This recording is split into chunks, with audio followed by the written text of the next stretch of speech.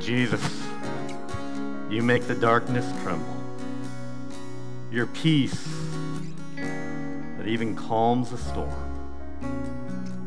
We ask for that peace this morning. We ask for you to touch each of our minds, each of our hearts. Help us to feel your presence today. Thank you, Jesus. Amen. If I were to ask you a simple question this morning, you can be seated. If I were to ask you a simple question this morning, do you feel safe? Do you feel safe with what's going on in this world? Do you feel safe? You know, I got a bunch of emails this week that government buildings are asking for extra security. Pandemic continues to skyrocket. The peak is probably just around the corner.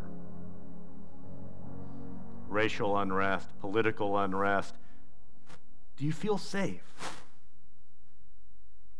Tough question. Sometimes we don't. But today I want to start a new sermon series that focuses on the one person that can help our safety. One person, Jesus. See, Jesus' life, though, if you think about it, it was not a life destined for greatness.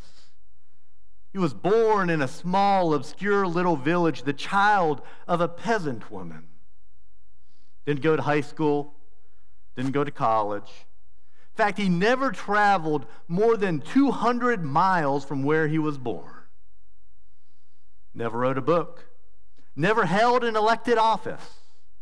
And at only age 33, the tide of public opinion so turned against him that the prompting, even his closest friends abandoned him. He's turned over to his enemies, nailed to a wooden cross between two criminals.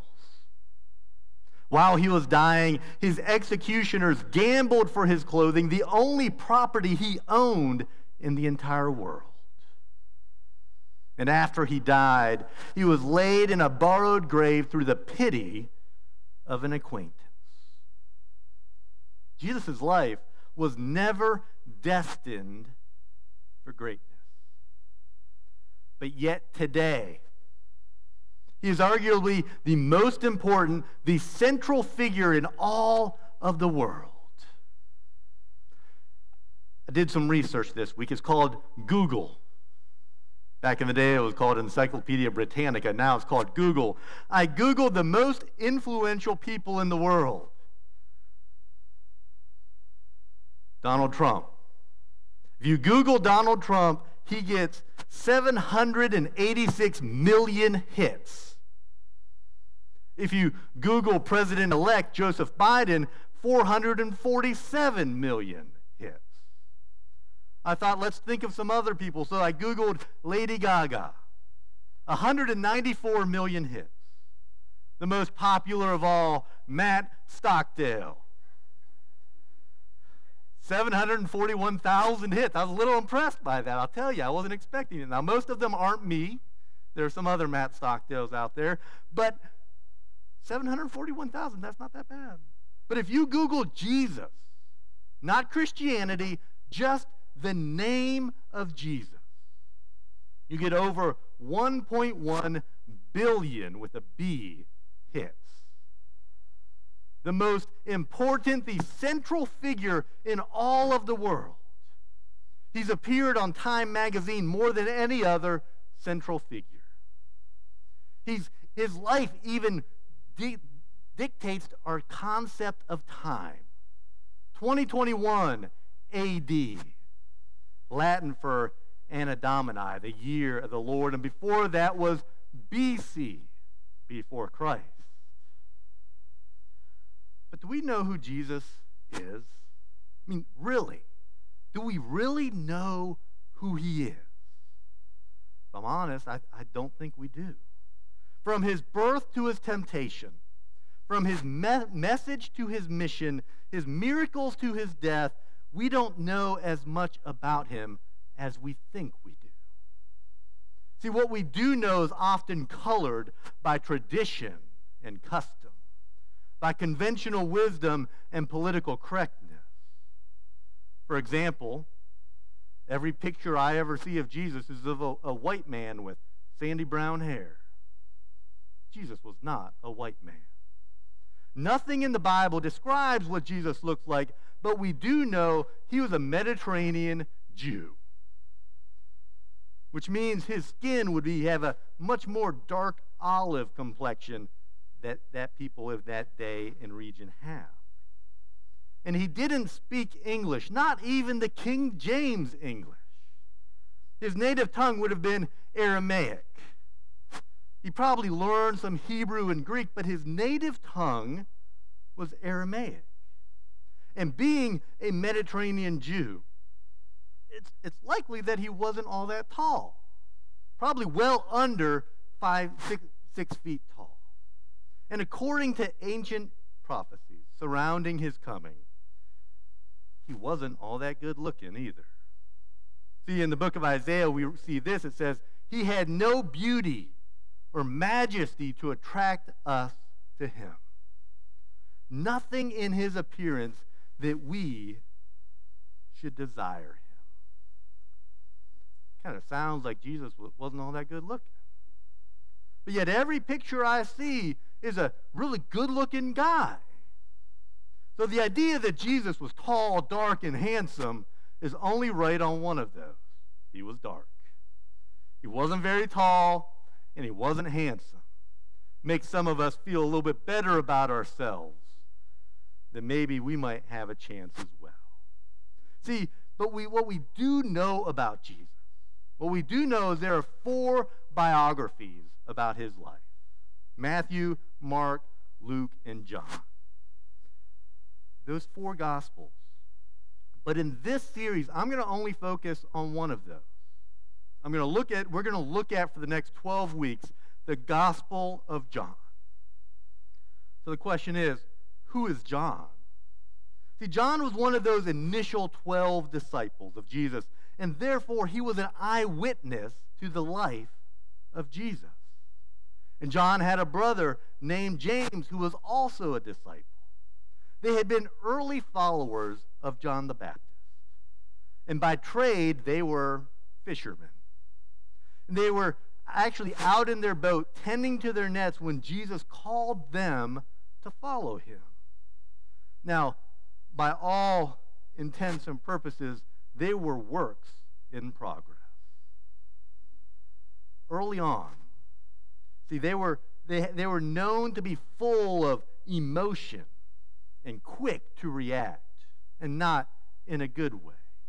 Early on, they seemed to see Jesus only as a rising political and a power figure. So much so that with their mother, they came to lobby Jesus for position and power. This is what it says in the book of Matthew. The mother of the Zebedee brothers, that's James and John, they came with her 2 sons and knelt before Jesus with a request. What do you want? Jesus asked. She said, give your word that these 2 sons of mine will be awarded the highest places of honor in your kingdom. One at your right hand, one at your left hand.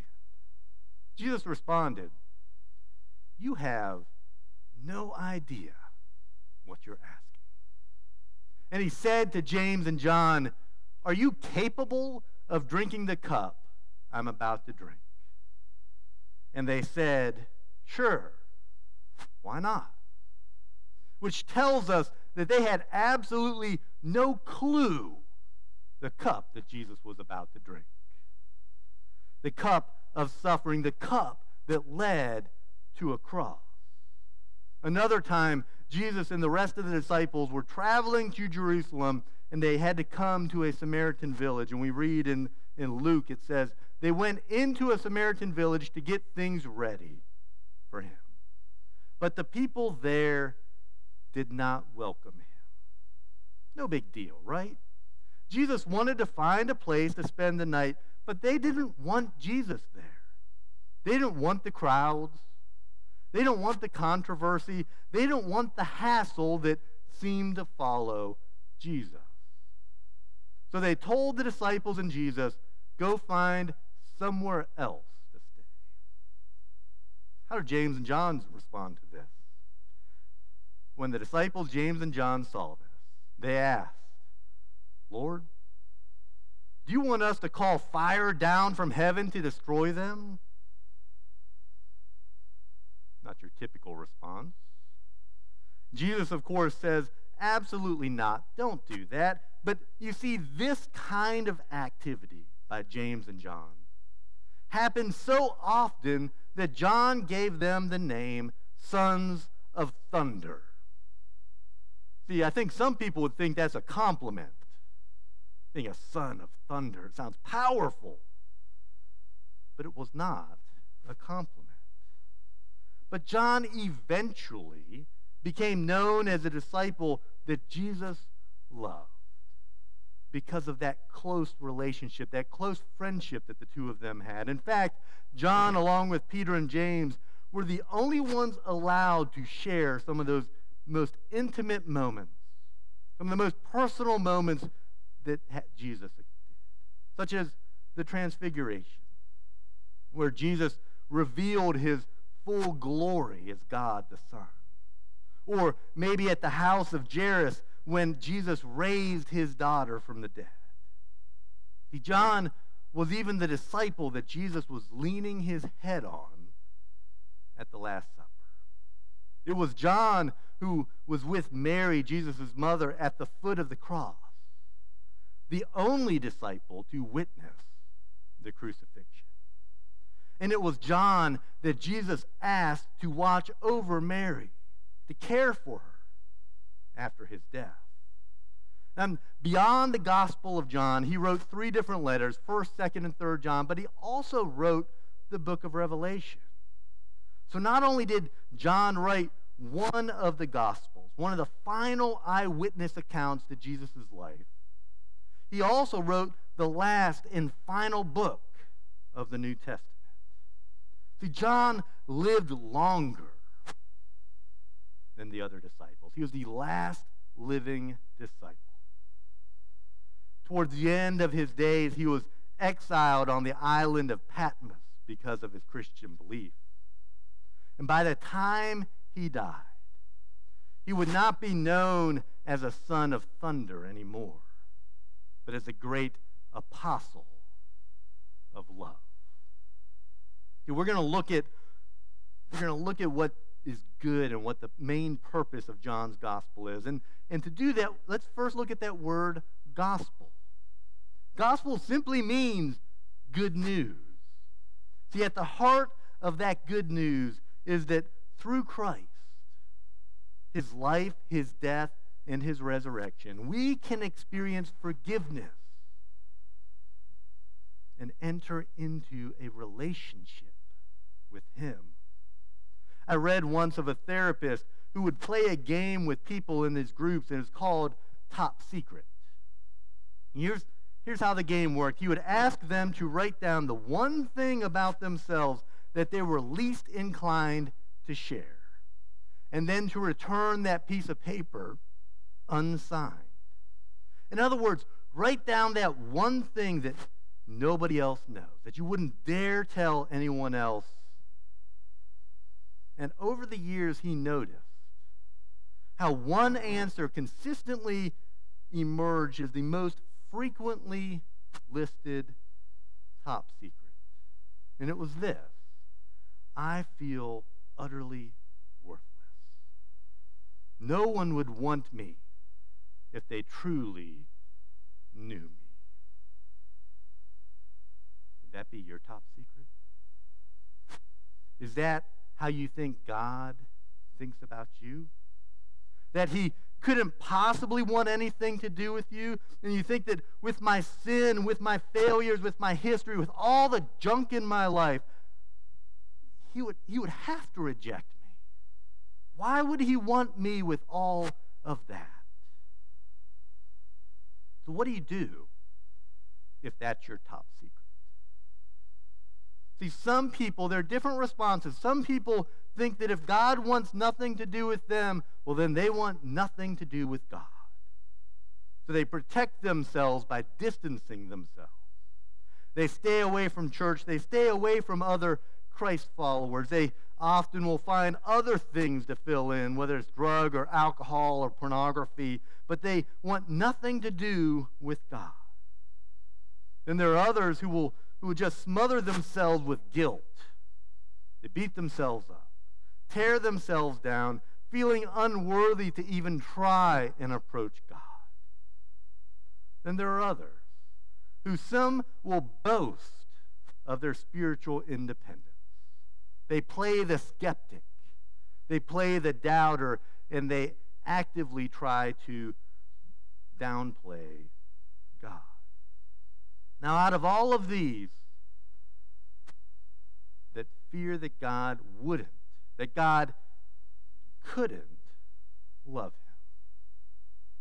But here's what God wants us to know. Whether you're in one of those groups or whatever other group you find yourself in, this is what God wants you to know.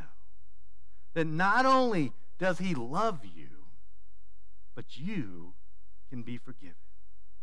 You see, that's the gospel. See, the Gospels themselves can be pretty fun to read. There's memorable encounters with fun people like the corrupt financier Zacchaeus, a doubting, seeking religious leader named Nicodemus, a rich young ruler, a colorful assortment of prostitutes, adulterers, thieves, and murderers, a regular whodunit. But throughout Jesus' 3-year period of public ministry, Jesus also performs many miracles. Changing water into wine, walking on water, calming the storms, healing the sick, the blind, the lame, feeding the multitudes with just a wee little bit of food, and yes, even raising the dead. His fame continued to grow, so much so that he enters Jerusalem on a donkey to shout of Hosanna. But soon, those shouts changed to crucify him, because he threatened the social and the political establishment. And after a Last Supper with his disciples, a night in prayer in the Garden of Gethsemane, he's arrested by the Jewish authorities. He's beaten, turned over to the Roman authorities, tried, and then crucified. But on the third day, Jesus rose from the dead, presenting himself to his followers over a 40-day time period on numerous occasions. And then Jesus ascended into heaven. So why focus on John's gospel and not the other three? What's different about John's gospel? A lot, actually. So much so that Matthew, Mark, and Luke are known as the synoptic gospels, meaning from a similar viewpoint. They're similar in terms of content, tell many of the same stories, often in the same order, and often with similar wording or vocabulary. But John's gospel is different. Different stories, different language, different perspective. If you remember, I said that he was the oldest and last surviving disciple, meaning he was familiar with the other accounts. He knew what Matthew, Mark, and Luke wrote, and he said, well, they've already written it. I imagine he thinks, let me write something different to supplement what they had written. In fact, 90% of what John tells us about the life and teaching of Jesus in his gospel is found nowhere else in the entire Bible. So in John, we really do have the last account of the life of Jesus. The life that only John tells us. We have the untold story. And that's what we're going to focus on in this sermon series. The stories that are only found in John's gospel, but are not found in the others. Now, John is very intentional about what he includes and what he doesn't. So, in his gospel, there's no genealogy. There's no account of Jesus' birth. There's nothing about his boyhood. Nothing about the temptation, the transfiguration, no appointing of disciples, no exorcisms, no tax collectors, no Sadducees, no Sermon on the Mount, no parables, not even one. And no account of the accession. But only in John's gospel is Jesus called the Word, the Creator, the only begotten of the Father, the Lamb of God, the great I am. In fact, John is known for recording 7 great I am statements of Jesus that point to his true God nature. And then only John records Jesus saying at the end, "It is finished." So John's purpose in writing is clear, and it's clear because he actually tells us about it. At the end of his gospel, he writes these words: Jesus did many other miraculous signs in the presence of his disciples, which are not recorded in this book. But these are written that you may believe that Jesus is the Christ, the Son of God, and that by believing you may have life in his name. John wrote for one reason: that people would believe in Jesus, that he was the one who he said he was, that Jesus was the Christ, the Son of God. In fact, the word believe is used 98 times in the book of John, and that by believing they would experience spiritual life. See, that's the point of John's gospel, that you would believe and that you would have life. And this is important. For John, the question wasn't, who is Jesus? For John, it's much more pivotal than that. It's who is the Messiah? Who is Christ? It can be spiritually confusing out in the world today. But so, who is the one that has been sent to show us the way, to provide the way to God? Who is that person? And for John, the answer is simple. It's Jesus. Which is why this journey through the Gospel of John will hopefully settle some things for some of you. If you're indifferent or if you're neutral, even if you have a so what mentality, John will get into your face with Jesus in ways that will force you to make a decision. Either Jesus was God himself in human form, or he was a pathological liar and a lunatic. If you like Jesus in theory, as a radical, as a revolutionary, because he was, but blow off what he had to say about how to live, John will go deep with some challenges to your life. If you are a believer, but you're passive about it, if it doesn't rock your world, if you can look back on the last week and see really no difference in your life than anyone else's based upon the fact, but you still say you're a believer, well, then John is going to drop Jesus like a bomb into the middle of your life and let him explode and let the shrapnel go where it may.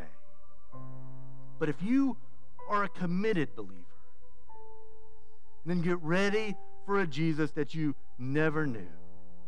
A Jesus raw and unfiltered.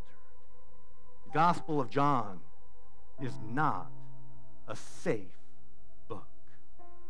It's not a safe story, and it's not a safe account, and that's because Jesus isn't safe. If you don't feel safe in this world today, that's okay. Jesus isn't safe. But he can do all the many things that we need to have that safety. Heavenly Father, thank you that John recorded what he did and didn't just write the same things as Matthew, Mark, and Luke. Thank you that he was willing to write stories that would help to encourage us, help us to see the importance in those stories. Help us to believe and then to change our lives accordingly. And Jesus, as we're about to sing, there's nowhere I'd rather be, because we just want to be here with you. In Jesus'